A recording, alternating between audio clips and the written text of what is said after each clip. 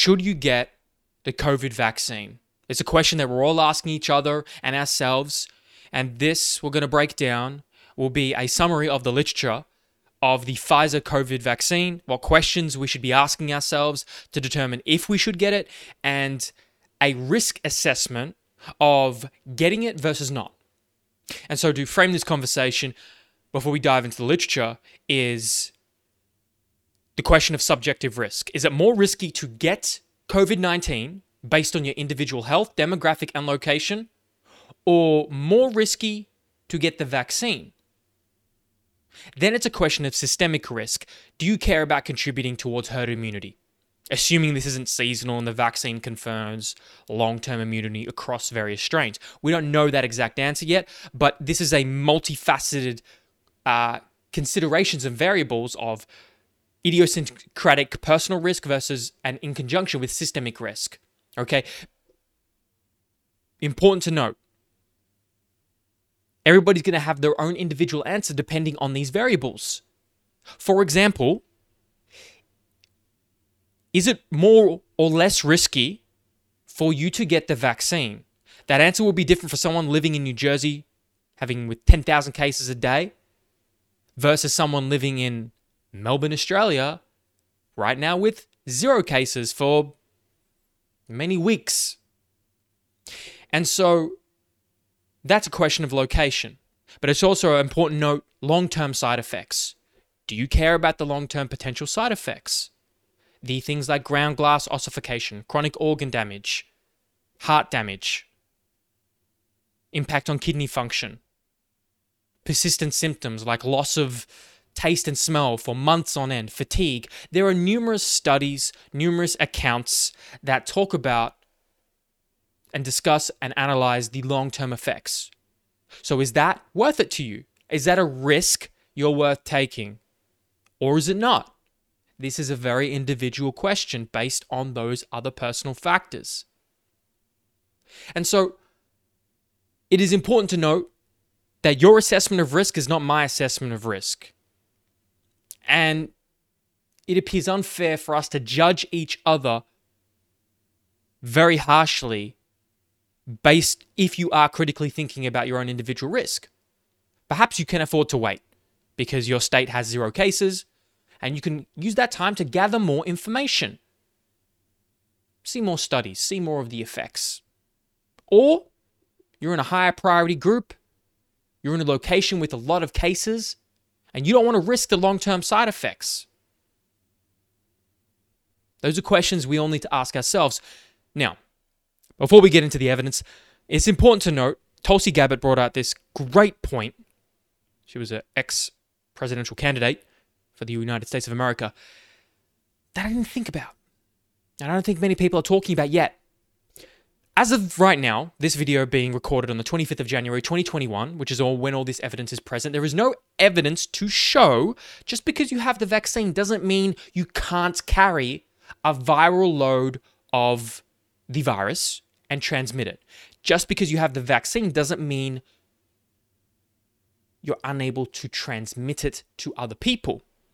And this is a very important consideration when you think, oh, I have the vaccine, I'm good. I can see everybody. I can go behave as normal amongst everybody. I can go kiss and hug my grandmother who hasn't had the vaccine. Well, maybe this isn't smart as of right now, because it doesn't appear that we know the answer. But based on what we do know, it's probably safe to assume that you can still transmit the virus, considering it can be stored and housed in the nasal passage, the mouth, certain orifices that have mucous membranes on them. So that's another consideration. If and when you do get it, and how you behave with other people who don't have it. Now, what about the risks? The risks of the vaccine. How safe is it? What are the side effects? Now, it's expected that there's always going to be a subset of the population who will have allergic adverse reactions, just like some people have allergic reactions to over-the-counter medication. This is not a zero-risk game. It's about managing and mitigating risk. And so we're going to see a lot of headlines that fearmonger about the adverse reactions to a vaccine or a medication or a supplement. We have to understand relative risk, and that there is no zero-risk game that human beings play. And that we all take a risk every time we go to a pharmacist or a doctor and we take a medication or a supplement. And so maybe let's apply the same critical thinking that we do there. What is this vaccine? So there are a few different types of vaccines. I'm going to talk about the Pfizer vaccine. That is where I've seen all of the research thus far. However, note, your vaccine that you're considering getting may not be Pfizer. So you cannot apply the same evidence that I'm about to purport here to yours. All of them have different levels of efficacy. The Pfizer vaccine, known by a couple names, Tozonamerin, Comirnaty, I'm saying those a bit off, my apologies. It's administered as 2 doses separated by 21 days. Now, this is United States evidence, okay? So it may be slightly different depending on your region. It is an mRNA vaccine. Now, this technology in humans is relatively new, but has promising efficacy. It's been used quite a bit more in animals, which is where we're leaning on a lot of this technological confidence in mRNA. The vaccine uses, so mRNA stands for messenger RNA, but what is mRNA? So mRNA becomes activated from its DNA form. DNA, number one, is the instruction manual of how to run the cell in a very layman's term. So the instruction manual. Now, the instruction manual, DNA, produces mRNA through a process called transcription. This RNA gets translated into protein. When the gene becomes activated, DNA in a gene is copied into the mRNA by certain enzymes inside the cell, the nucleus. Okay? So that's what mRNA is. The vaccine uses mRNA to trigger the body's immune system to produce antibodies against the virus. And this is generally a faster process than traditional vaccines. So to phrase it another way, mRNA vaccines make the instructions for the virus's spike protein. You know, you see those images online of the red virus with all the spikes on top? The spike protein is actually how the virus enters the cell, how it enters the host via ACE2 receptors.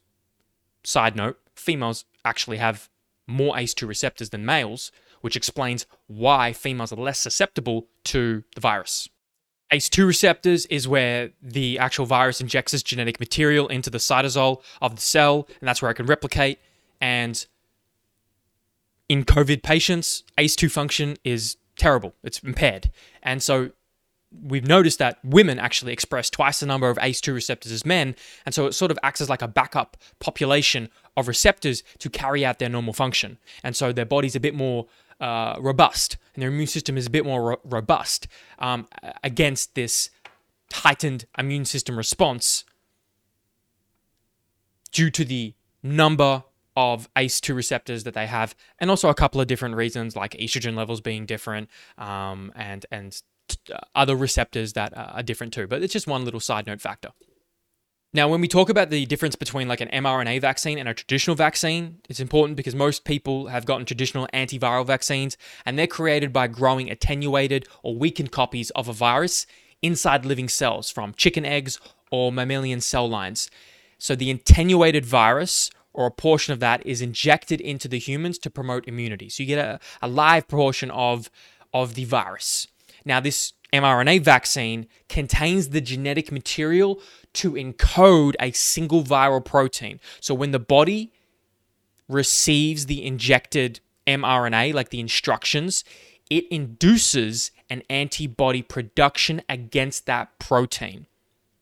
It's a bit more of a specific targeted response. And so the target viral protein facilitates movement of the virus across the cell membrane. And because mRNA degrades easily, it needs to be encapsulated in these special nanoparticles that have fat around them so it can be absorbed into the cell. So to summarize, mRNA injected into you, taken up by specific immune cells.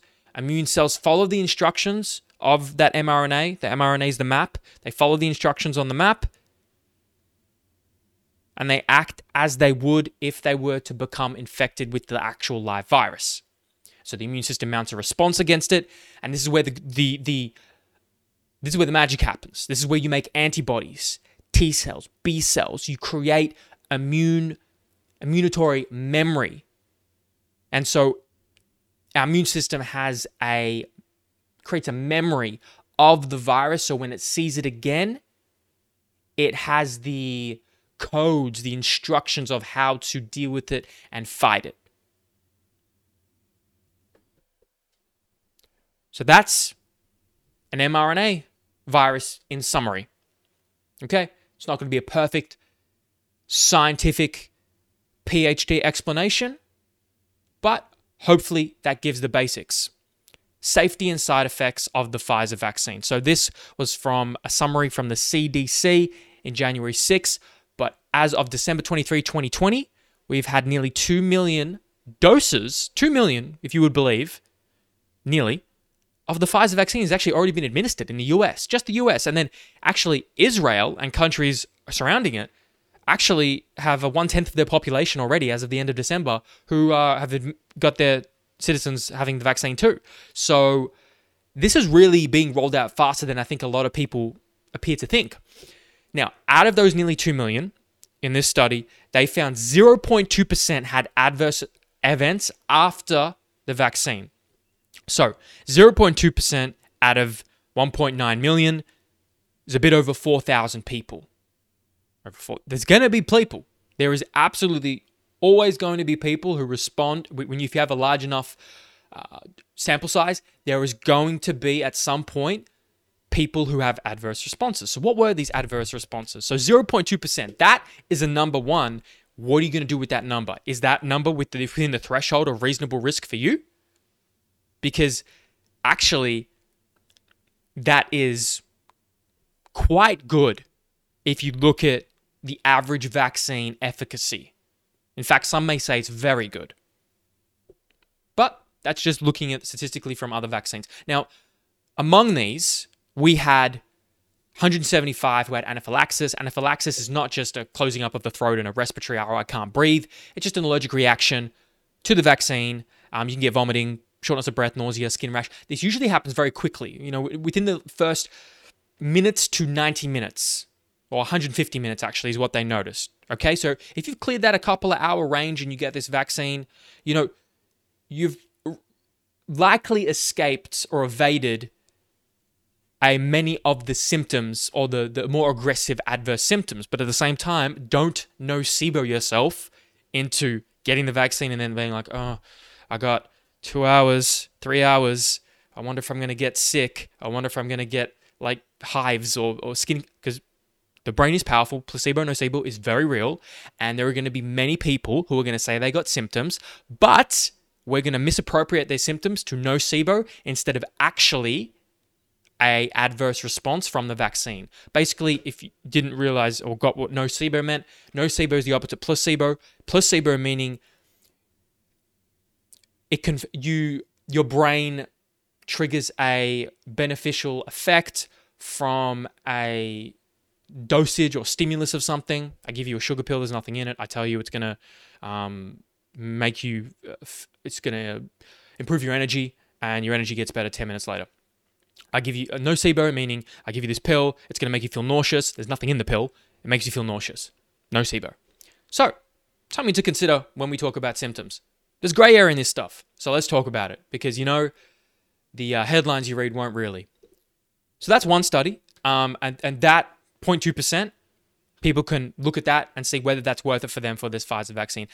Number two, in December 10, 2020, a study, the safety and efficacy of the Pfizer mRNA vaccine. Clinical trial, 43,000 people. They noticed an efficacy rate of 95% in preventing the disease. Most common reactions. Okay, this is now beyond anaphylaxis because people want to know what else is there. Fatigue, headache, muscle pains, chills, joint pain, fever, and injection site reactions. So you might actually get some tingling, weird feeling around the actual injection site, which is actually quite common in vaccines and probably very easy to nocebo yourself into doing. Now, this was a multinational study, placebo-controlled, observer-blinded. So there was a group that actually thought, well, they didn't know if they got the vaccine or not, okay? And the observer-blinded. So the researcher actually didn't know who they were giving it to. So the researcher couldn't actually bias their response, or rather the observer. Randomly assigned 16 years and older. They received 2 doses, 21 days apart, 30 micrograms per dose. Important to note, your country and state, you may receive a different dosage, less or more, because I believe I've read up to 90 milligram dosages or microgram dosages. And so that's important. The dosage amount could change the effects. So out of this 43,000, there were actually 8 cases of COVID-19 with onset at least 7 days after the second dose. So after 7 days, 8 people still got COVID. Now, did they get COVID because they actually got it from another person, or was it from the mRNA vaccine? Then they got a positive result. I can't tell. That's a very nuanced detail of the study, but something to be aware of. 162 people among those assigned to placebo actually got COVID-19 too.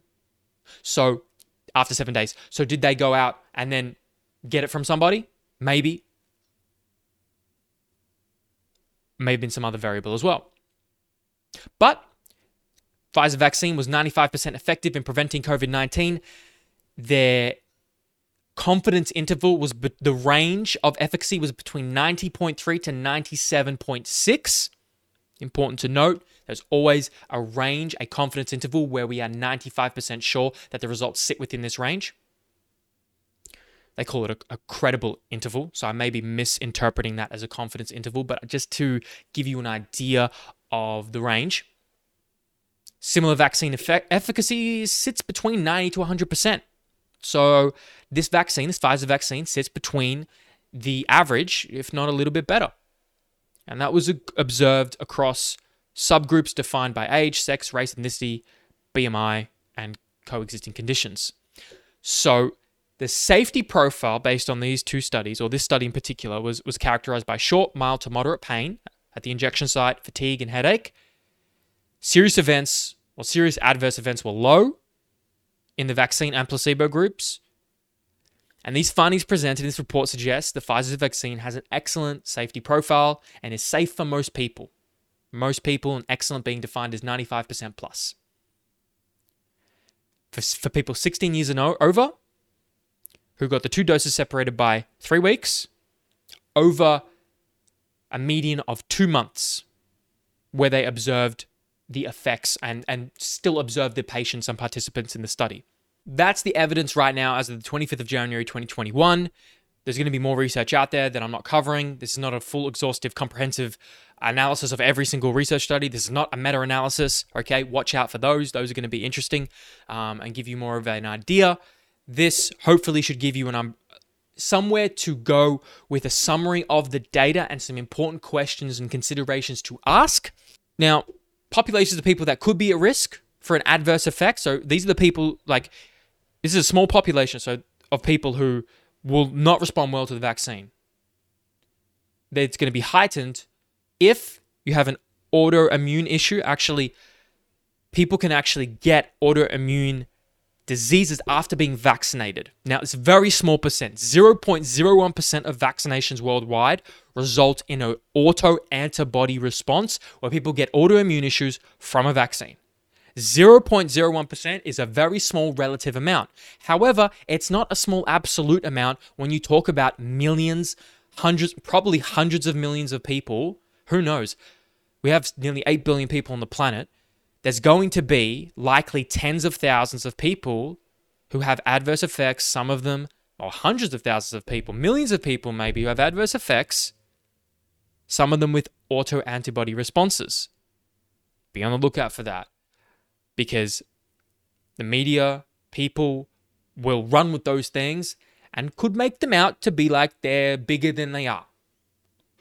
But it's an important consideration. If you are immunocompromised, you've had previous poor responses to previous vaccines, if you have, that's especially, you should be more cautious and considerate, and your risk profile is different. And people that are allergic to any compound found in the vaccine. So it's important to ask, what are the compounds within the vaccine? I don't have those answers. I have not read those answers. I have not found them yet. But if you are going to get it, you do have allergic reactions or a history of autoimmune issues, allergic reactions, that may be an important question for you to ask. So, all in all, so far, this is not a black and white conversation. There is nuance and gray area. Everybody will have their own answer depending on their personal health, age, demographic, and location. Morally, ethically, it doesn't seem intelligent or reasonable to judge everybody the same way in whether they should or should not get any vaccine or put anything in their body. Doesn't matter about a vaccine, any substance can have an adverse reaction. It is up to each individual to be well informed, critically think, and ask honest, objective questions, do their best to remain unbiased, and look at the birth of evidence, wide birth of evidence, such as what I was attempting to dissect and summarize here, and make a risk assessment based on that at this current point in time, because it may change. Your state may go from 10,000 cases a day to 100, and then 5, and then 0, whatever. That's going to change your risk. I hope this was valuable. I feel obliged and obligated to do things like this because in a world of sound bites, people who claim they have short attention spans and people will claim the world has a short attention span, I will fight against that with detailed, open, comprehensive discussions to get people honestly discussing information in the most objective, unbiased way so we can all find our way to create the best, safest well-being and livelihoods for each other and get along on this planet a little bit better. I hope it was valuable.